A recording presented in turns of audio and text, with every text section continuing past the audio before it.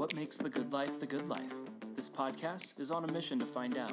Join us as we explore the hidden gems of rural life, the growing entrepreneurial opportunities, and share some of the most interesting stories you may not have heard. Venture to all four corners of York County as we chat with some of the best people the Heartland has to offer. Because when it comes to quality of life, it's all about keeping it local. Brought to you by the York County Development Corporation, this is 17 County. Today, I am joined by Dade McDonald. Dade is the current principal of McCool Public Schools, K through 12, and has been in this role since 2012. He has been in the coaching girls basketball for the last few years. This is his first year. He decided to release the reins for that, and so we'll learn a little bit more about that through this podcast. But Dade is a graduate of Bertrand High School in Bertrand, Nebraska. He received his teaching certificate from Doane College in 2003. I'm very excited for this conversation. I am very fascinated just to learn a little bit more about the McCool Public School System, and then learn a little bit more about Dade and his journey that brought him to McCool and what he's kind of accomplished in the last 6 years here. And so thank you for coming on to my show, Dade. You bet, absolutely. Glad to be here. Perfect. So talk to me a little bit about your journey here to McCool. Talk to me a little bit about your first teaching job and then, your journey to McCool Junction here. Okay, yeah, I grew up in a small town in Nebraska. I've lived in Nebraska my whole life. My dad was a school superintendent. So we lived in Roseland, Nebraska for 7 years, and then we moved to Bertrand, where I graduated from. And so I've been in a small town most of my life, and then went to college at Doane, again, pretty small. Mm-hmm. From there, I got a teaching job at Conestoga, which is by Murray, Nebraska. It's a consolidation there. My wife was still in school at the time. Murray's just south of Omaha there, right? It's south of Plattsmouth. Yeah. Right, yep. She was still in school at the time at Doane and doing her student teaching in Lincoln, so we lived in Lincoln, and I drove every day to school there. And then the year after that, she took a job out in Kearney at Kearney Catholic, teaching middle school, and so I looked for a job kind of close to that area, and I ended up teaching at Axtell, another small school. We lived in Kearney, but I drove every day to Axtell. Did you guys meet at Doane? Or? Yeah. My wife's from Grand Island. She went to Central Catholic in Grand Island originally. I went to Axtell and loved it, and then we were kind of looking to maybe make a change a little bit. A good friend of mine had a position open in a school in Elkhorn Public Schools, and my wife applied for that and got that job. And so I was kind of looking actually for a little bit. And Mount Michael Benedictine School, which is outside Elkhorn, had a job come open late, and so I ended up teaching there for a year, teaching world cultures and a couple of math classes for them.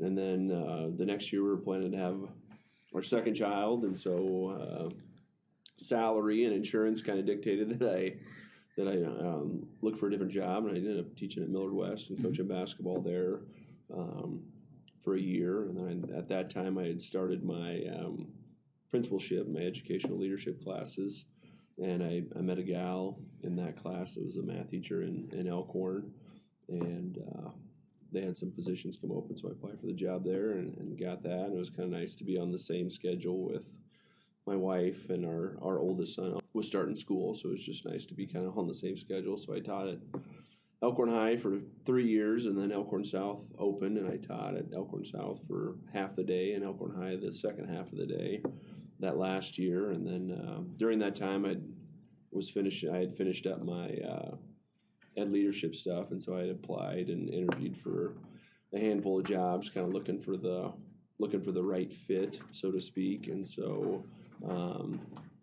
looked around, we were kind of looking small. We had a classmate at Doane, Nikki White, who was from McCool originally.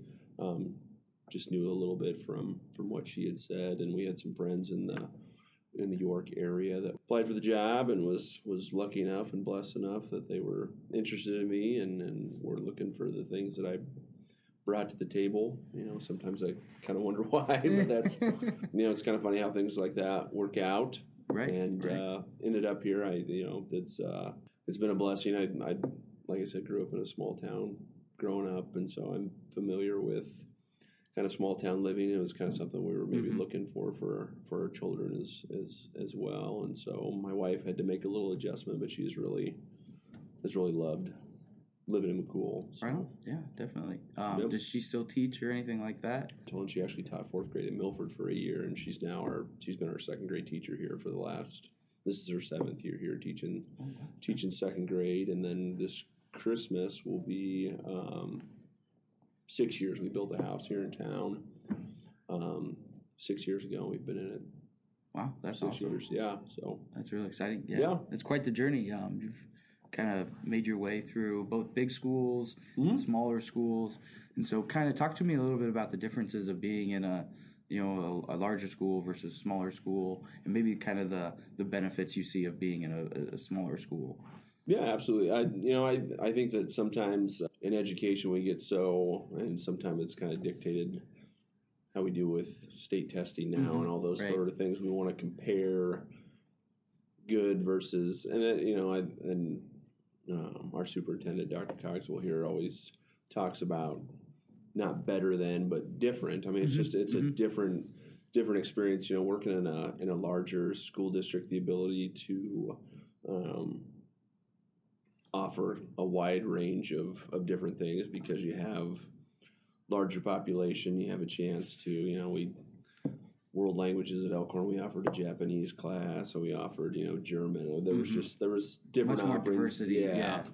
Whereas, here it's not to say that we don't offer a lot of different things, because we have ag, and we go out and we look for opportunities for our kids. If a kid came to us and said, "Hey, I'm really interested in this," or we have 2 or 3 that say, "Hey, can we look at?" We really try to do our best to go out and find different things. I also think too, sometimes in a larger school system, although I didn't really experience it too much at Millard or at Elkhorn, but you get the ratio of students to teachers sometimes can get pretty drastic. Pretty drastic, and so sometimes the relationships. But I think that comes back to your staff as well. I mean, I would contend at Elkhorn High when I was teaching there that every kid that I knew or interacted with had somebody in the building that really cared about them, and I would say that that's very true here. I think I hope our students have a relationship with at least one adult in the building that they know that they can go to and talk to about issues or concerns, and not necessarily just the teachers, but your whole staff, your secretaries, your custodians, your kitchen staff, your para-educators, your bus drivers. I mean, I think that relationships with kids is really the main thing, and I've seen that work great at a large school and a small school. But I think things that we do really well here. We talk about the Mustang family. It's kind of our motto, and we really we have difficult conversations with our kids when things aren't going well. One thing that I think is really unique that we do on Fridays, every Friday at lunchtime, we have assemblies with our junior high and high school kids. We get them all together and we kind of talk about things that are going well and some concerns that a lot of times those are concerns that kids bring to us and say, "Hey, we're noticing this. Yeah, we're noticing this. We just wanted to, we wanted to get on the right track," which is real positive. Like I said, we talk about the positive things, but at the same time, if you share enough positives, I think it makes it easier to have those conversations that are challenging sometimes with kids. And I think, trying to do that in a larger school, that would be it'd be a big challenge to get 1,000 kids to sit there and get the message. So yeah, it sounds like, with being in a smaller school, you have those limited resources, but with those limited resources, you're able to be more creative, and with that creativity comes with more relationship-driven things, and I think that's really cool. So that's something that I benefited from, growing up in the community. So I think that's something really cool that that goes on here. Where did the desire to become a teacher, I guess, kind of come from? You had mentioned that your father was a superintendent. Did you always know that you kind of wanted to be a teacher, or how did that kind of passion kind of grow over the years? Well, when I got into high school, I played 3 sports in high school: football, basketball, and track. And when I really had a passion for basketball, but once you realize your height only is going to go so far, it's just kind of the desire of knowing that was probably not something I was going to continue on my athletic career, probably much past high school. Just the idea to be able to influence, a game that you still love and care a lot about. And so coaching was kind of the initial. My dad was a coach for a number of years when he was teaching, and coached when he was a principal and superintendent as well. My mom was also a teacher. She taught business.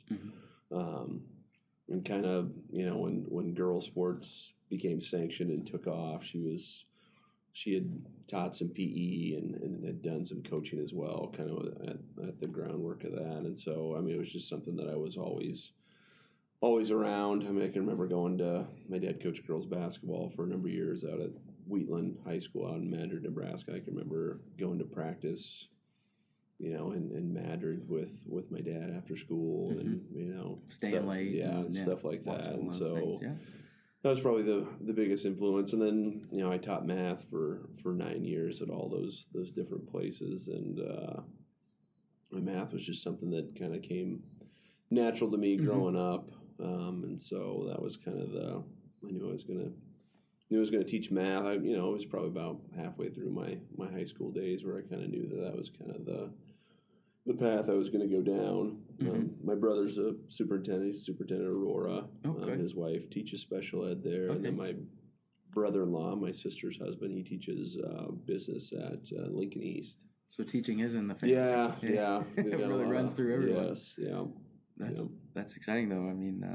Makes for interesting conversation when you're sitting around with a bunch of teachers. It's you get my parents who have they've been retired now for about 13 years, but kind of from where they started to where it's at, to where they kind of ended, to kind of what the issues that we're dealing with. I hate to use the word dealing with, but the issues that come up, and a lot of times it sounds like it's just kind of a different slant a little bit on the same. There's been so many different changes that have taken place over the course of time that it's that idea of constantly trying to improve things, and sometimes you make it better for some and don't make it better for others. And so having that history to call upon, just being able to talk to your father about did you have this issue even when you were during your time? That's kind of got to be kind of great and kind of very fortunate, I guess, for your whole situation. So you talked about a little bit about coaching, so talk to a little bit more about your journey through coaching. You just recently kind of gave that up, so talk a little bit about releasing the reins and kind of maybe how hard that was for you and everything like that. Yeah, absolutely. My first teaching job, I was assistant boys basketball coach at Conestoga for that year, and then when we went to Axtell, I was the head golf coach and the head girls basketball coach there for 2 years, which is a great experience. And then we moved to Elkhorn. I didn't coach at Mount Michael, and then when I went to Millard West, I didn't think I was going to be coaching, and they actually added a position. It's kind of interesting how they do it at a larger school. It's like a school district like Millard with the 3 high schools. They kind of have to make that decision that they're going to do it at every one. Well, they decided to add I think it was an assistant position. I think it was both boys and girls at every school, and that came up, I think it was like September, and so I had to apply for that role at Millard West, and I was fortunate enough to get it there. So I coached sophomore boys, and I helped with JV and helped with varsity as well there. And then when I went to Elkhorn High, it was just one school at that time, and they'd already decided that they were going to split into 2 Class B high schools in the future. But we were A when I got there, but they didn't have any coaching positions available because they were kind of all filled. Well, when we split, that opened up some positions there. So I was assistant boys basketball and assistant golf at Elkhorn, which was again a great experience there. And then when we came here, idea was just going to be a principal wasn't going to, there's always there's always in a small school things come up. I did end up that first year. I ended up doing junior high girls basketball that first season, and then the next year I was the assistant high school and did junior high girls, and then football for a couple years because we needed somebody, and then we hired a new PE teacher, and he took it over for a couple years, and then we were low on numbers, so we co-opted for a year with Heartland, and so then we had somebody from the community that did it because they had to do it after school. And then last year they brought it back. We had enough boys that we were going to do 6-man, and the guy that was in the community, it wasn't going to work out to do it during the day, so I ended up doing that again. And then this last year we hired a middle school social studies teacher, and he ended up doing it. But on the high school girls end, my assistant Alyssa Van Westen is going to take over this season and hopefully into the foreseeable future. But I taught and coached Alyssa at Axtell, kind of a small world. But we hired her 5 years ago to teach 5th grade for us, and she's been my assistant ever since. And that was kind of the plan all along. I didn't actually know how many years I planned on doing it, but that was kind of the. So when you hired her on, you knew the end game was, this is who I want to pass it over to. Okay. And so, I mean, that obviously made the decision a little bit. And then the timing was right. We had a group of seniors last year that when they first came in, the first year when they were freshmen, we were like 1-21, and we just kind of slowly, steadily improved and got better. And our numbers kept increasing every year. The last 3 years we had 20, at least 20 girls out for basketball, and I think this year. What's the enrollment of McCool again? It's like we have about 265. I want to say K-12. Okay.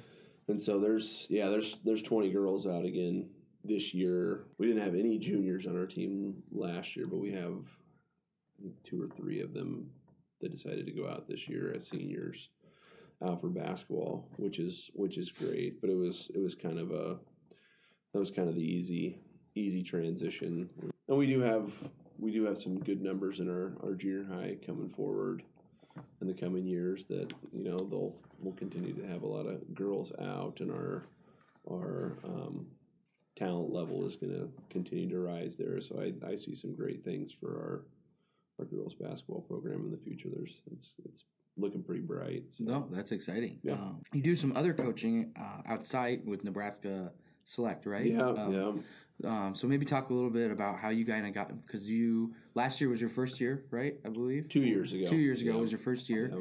And so talk to me a little bit how you got involved with that, and then what's kind of like being a coach and coaching all these other students from other different schools and things like that. Yeah, absolutely. And then the other, I have 2 sons that are in 4th and 6th grade. Okay. And I have coached our youth boys program for 7 years now. I've done both age groups there, and I continue to do that. And that was kind of another reason why I wanted to kind of pull back. I was coaching 4 teams in the winter, right, to keep all that track. Yeah. It was getting to be a lot, and I really wanted to focus on my boys and their program. Because Owen's on that team, right? Owen is a junior. He plays Nebraska Select, and it's kind of funny how that started. He tried out for CMBA, which is a group out of Aurora. And that group of boys has played together 6th, 7th, and 8th grade. Well, the 2 guys that had coached them in 6th, 7th, and 8th, and they coached them in 5th grade, Mike Herzberg and Rick Bell, they're both from Aurora. Well, when those guys got up to be freshmen, and so they had just done it for so long, they had come to me and said, "Hey, would you mind kind of jumping in here and we'll still help you out and whatnot, but we just kind of want to transition, phase out, be in the back seat just a little bit. We're still there, but we did that as freshmen, and a lot of those guys that have played on those Nebraska Select teams with my son Owen have played. They played basketball together in the summer for 5-6 years, and so it's pretty laid back. I mean, there's some summer basketball, I think, has gotten more and more interesting with all of the recruiting and all of the. But the nice thing that I like about the group that we have playing together with that is that's not really the emphasis. They just want to get together and they enjoy being around each other, and it's been a great thing to do in the summer. We travel up to Minneapolis. We've gone down to Lawrence, Kansas. Went out to Denver. We've been to Wichita.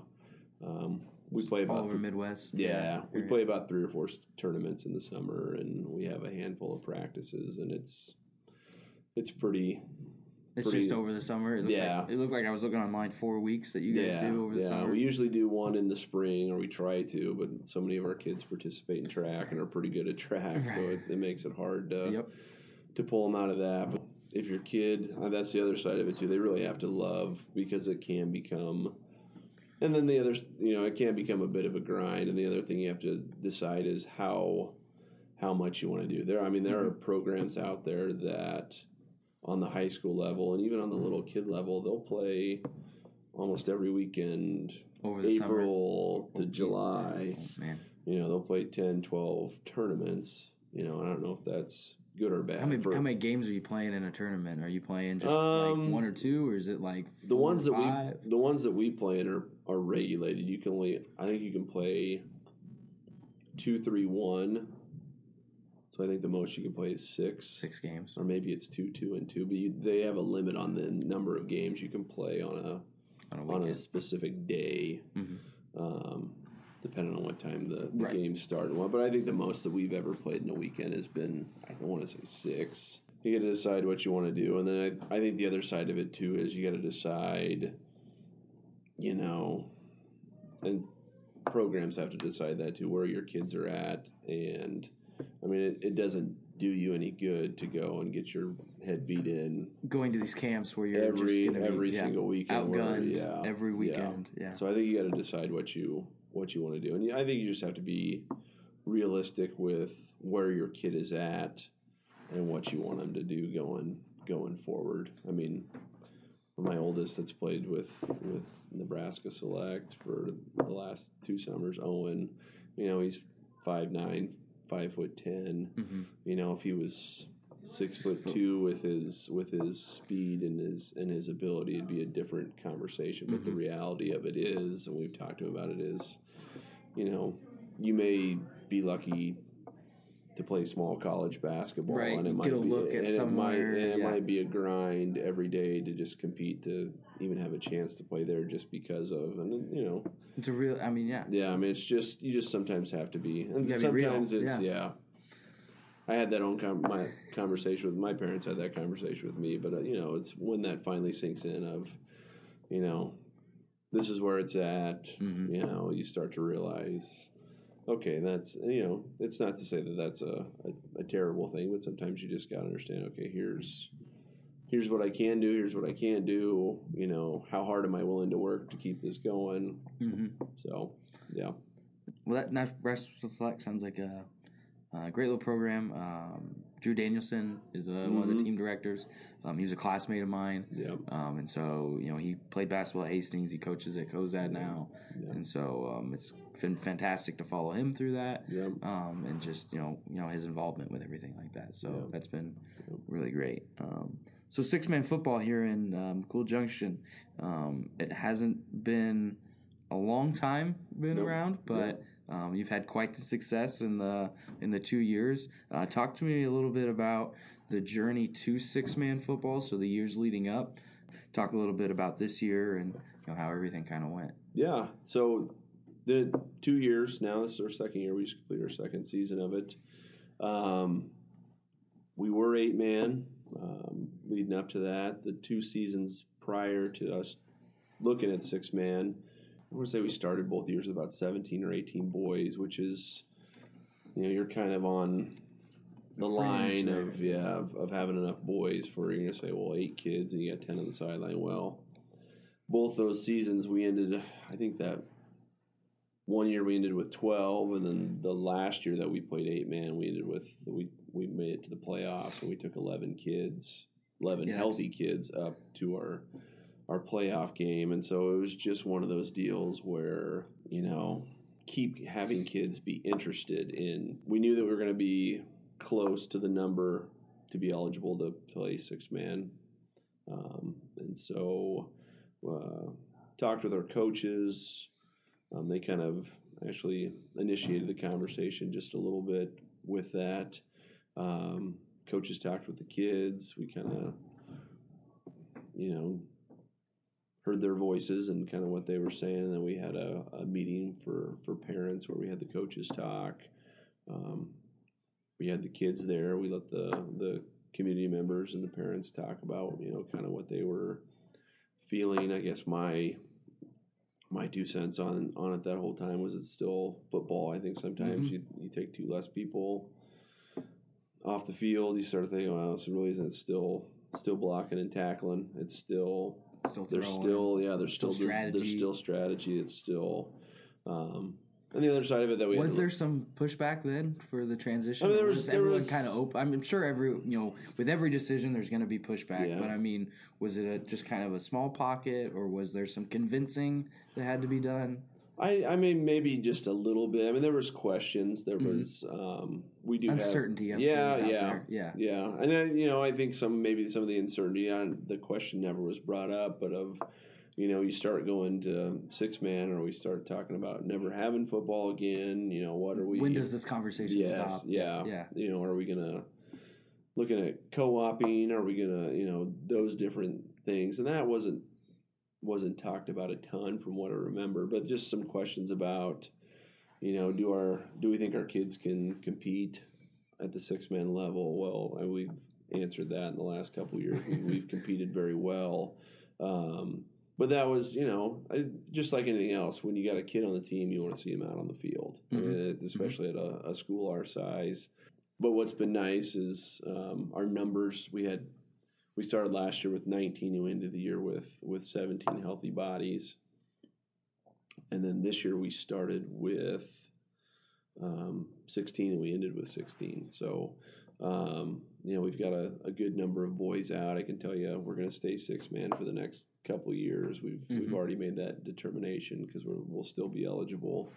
But I'm thinking what's your eligibility? What thresholds do you need to stay under? So you have to submit a 3-year count every year in September of your sophomores, juniors, and senior boy enrollment. And the number right now is 27. I know there's some talks out there of moving that number up to maybe 35 or 36.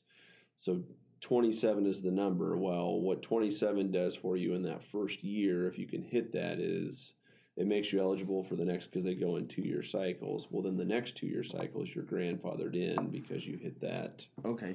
So if you were to miss the threshold next year, you could still because of the grandfather. Yeah. Oh, yeah. Okay. Yeah. And so what's interesting these last 3-4 years, we've been pretty girl heavy. We've had a large girl count and not a huge boy count, and that was one of the things that was contributing to the lack of numbers. We also offer cross country, so we do have some boys that go out for. I think we had 11 or 12. You've always had a pretty good cross country program. We've had a very strong program, and so it's people that aren't from around here that ask me that question. Do you have boys running cross country? I say no. The boys are running cross country. A majority of them, almost 95% of them, are distance runners. I mean, they're cross country. That's what they do in track. Track. And I'm not sure if we didn't have cross country, if they would. Maybe we might get a couple out for football. How many but of I those? don't. Yeah. And so it's been a good relationship there. Balance. I don't. There's no animosity. I'm sure. Yeah, between that. Yeah. So, but no, we've had good success the last couple of years. 2 seasons ago, we finished 8-2. The eventual champion, Wilcox Hildreth, we actually had them down in the first half, 30-2 at one point, and we had kind of a key injury to one of our seniors, and then they scored a couple times. They went to a hurry-up offense, and we just couldn't stop the snowball. Momentum got on their side, and they ended up, I think it was like 70-58. It was kind of a wild back-and-forth game. It was a kind of classic six-man football game. Yeah. And then this last season, we ended up 11-1. We got state runner-up to a really good Harvard team. But it was a fun season for all of our kids. I mean, it was just we had some games where the score was really in our favor, and so it's really hard to play JV 6-man football games just because of numbers and towns close enough to do it. So we were able to get every kid out there for a number of snaps, and so I looked, the future is only going to continue to get better because we were able to get so many kids out on this last season. Do you think with this success you're going to have more kids come out and that may bump you back up? Our count in a couple years is going to be you got some elementary. Well, we've got some elementary classes that are pretty boy heavy now, and our girl count is going to go it's going to go down. Our 7th grade class right now is, I think there's 15 boys or 14 boys in it and 8 girls. So when they're freshmen, we'll have to take a strong look at that because our boy number will be up. So I foresee us probably going back. Right, with 14, you're probably going to be. I mean, because you said 27 between sophomores, juniors, and seniors. So we have a large number participating in those activities. So I know that we're going to have kids continue to go out and stay out for activities, which is kind of what we hang our hat on around here. Yeah, you want to have that 90% involvement rate or whatever you want to shoot for. Yeah. Talk to me a little bit about the New York Times article. It's not every day you get a New York Times article written in a small community. No, it happened really. I'm trying to think when she.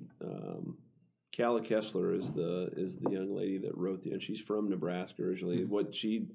I got an email one day and it was kind of telling me her credentials and who she was, and I thought it said York News Times on it originally, and so I kind of thought, I was like, why are you telling me all this? And, she was telling me, I'm from Nebraska originally, I'm proud Cornhusker, and I would say, well, we kind of all are, type of deal. The York News Times, we all. And then I reread it, and it said New York Times. I thought, oh well, and so she reached out. The New York Times was kind of doing I can't remember, it was 6 or 7 or 8 piece article on the decline of football or the state of football in America and kind of in the world a little bit. And so she got in touch with one of her professors from UNL and was kind of asking about, she wanted to do a story on 6-man football, and she was kind of trying to find out who was maybe going to have some success, and she just happened to pick us, and that's really kind of how that all. And she, like I said, she contacted me. I want to say it was in September, maybe the end of August,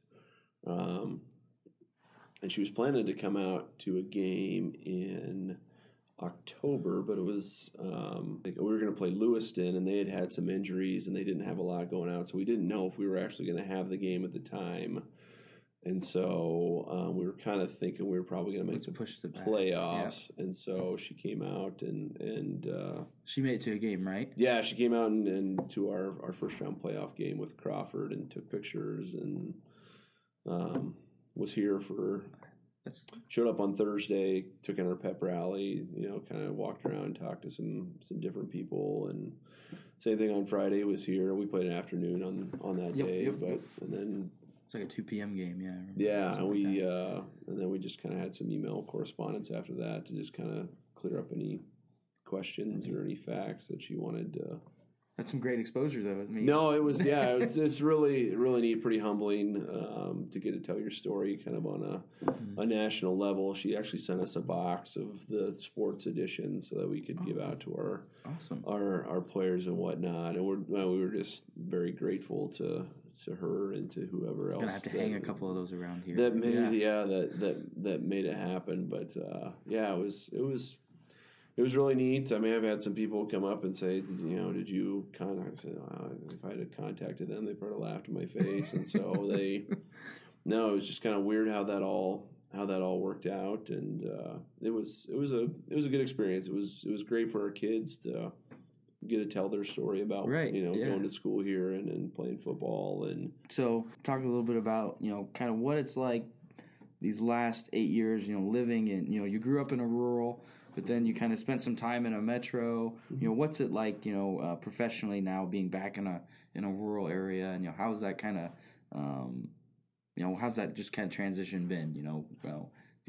Spending 7 years in a metro and then coming to a rural. Yeah, population. no, it's been great. I mean, growing up with a dad as an administrator, that's always kind of one of the jokes I tell around here and to our staff is, my dad's best friend on our staff was our custodian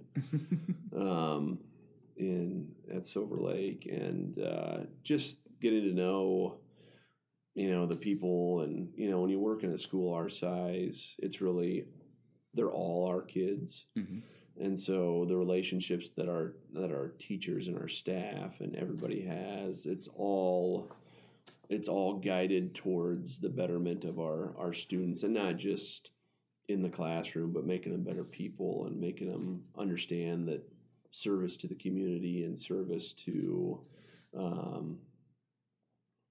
the greater good is really what it's about. And it's not to say that doesn't happen in the metro setting, but when, you've got a smaller population, you're either going to take care of your town or you're not. Right.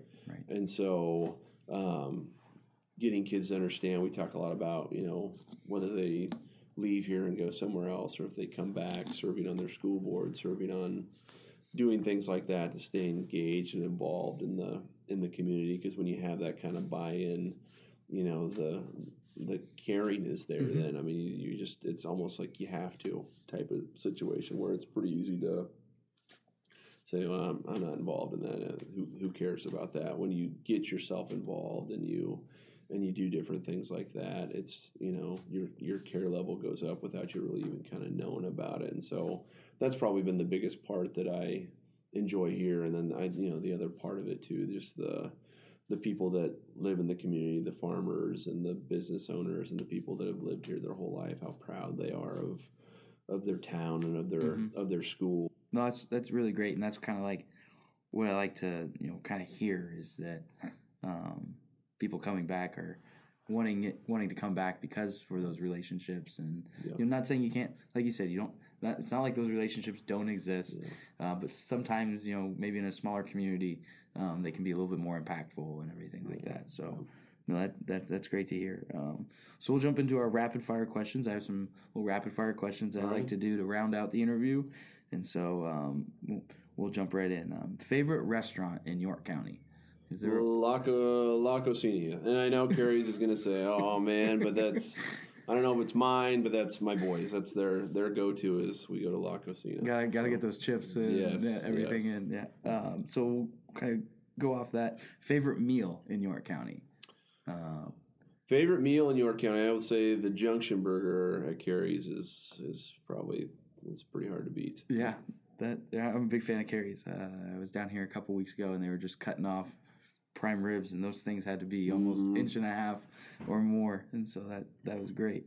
A favorite memory in York County? Is there a memory that stands out that you'd like to share? Oh, I mean, obviously, son playing the state championship game a couple weeks ago was pretty cool. I mean, as a dad side of it, and also just to see the number of people in the stands that we had there supporting our kids was pretty cool. I'm sure you had quite the turnout. We did. It was pretty unbelievable. The city of McCool is closed. Yeah, pretty much. It was there was a lot of people there, and a lot of alumni came back too. So that's awesome. Is there a favorite county or local event that you always look forward to every year? Whether it be like maybe Bradshaw Days, if you go over to that, or we have our Mustang Roundup here in September, and that's always. I mean, I'm obviously a little biased in regards to that, but our parade, I mean, I always laugh. Our kids come home with enough candy we could hand it out at Halloween and have plenty left over. So that, I mean, it's kind of it's a neat celebration for our and that's our a community event with and that's centered around alumni. We do a parade, like our alumni banquet and whatnot. But there's a parade, and they have other activities going on. They have a kids movie on the wall, like a Friday, Saturday, Sunday. Yeah, it starts Friday night, and then pretty much all day Saturday, and then Sunday there's a handful of activities. They have a community church session as well. I mean, it's just kind of a fun small town deal. That's, right. Yeah, those community celebrations are really, I think, unique because you don't get those in Lincoln or Omaha or anything like that. Yeah. So that's really cool. If you could play a round of golf with any one person, who would that one person be? Oh, man. And Mark Cohout up at York Physical Therapy. He's a good friend of mine. That's who I usually golf with. I'd probably say my dad. I mean, he'll be 75 this coming May, so I don't know how many rounds of golf I got left with him. So that'd probably be it. That's good, yeah. Another one off that. If you could have dinner with any 3 people in history, who would those 3 people be? Oh, I can remember answering that question when I was in high school. It's Martin Luther King Jr. would be one. He and I share a birthday, so I've always kind of had a connection with him. Man, probably Tom Osborne. Yeah, would be another one. I'll go with these easy. It sounds corny, but I'd probably say Jesus. I mean, that'd be just, an interesting. I'd raised in a family who went to church, and it would be an still interesting do conversation. just different perspective on whatnot. So no doubt, awesome. Well, perfect. That's kind of all I have for you. So thank you for taking the time out of your day to kind of sit down with me. It's been a pleasure to learn a little bit more about you and a little bit more about what's going on here in the McCool community. So I'll give you if you have anything that you want to sign off with, I'll let you kind of pitch anything you have, and we'll kind of. I appreciate it, and I think it's cool that you guys are doing this sort of thing, talking to different people, and I'm very appreciative that you gave me the time. I think we're doing great things here at McCool Junction School, as well as I hear a lot of great things about other schools in our county as well, and I think there's a lot of opportunities for young people. We say the pledge every day here at school, and then we always end it with it's a great day to be a Mustang. We always say that right afterwards, and it's kind of funny when we have our Veterans Day program. Our first graders do the pledge, and they practice like 2 weeks before that, not saying it's a great day to be a Mustang, but we still always probably every year we have about 3 or 4 kids, and so that always makes. But it's kind of a fun phrase that we have. So it's a great day to be a Mustang. So thank you for having me. Awesome. Well, yeah, thank you. This is 17 County, a new podcast brought to you by the York County Development Corporation in Nebraska. For more information about life and opportunity in the Heartland, visit yorkdevco.com. Come grow with us. And if you liked this episode, be sure to rate and review 17 County on Apple Podcasts or wherever you listen.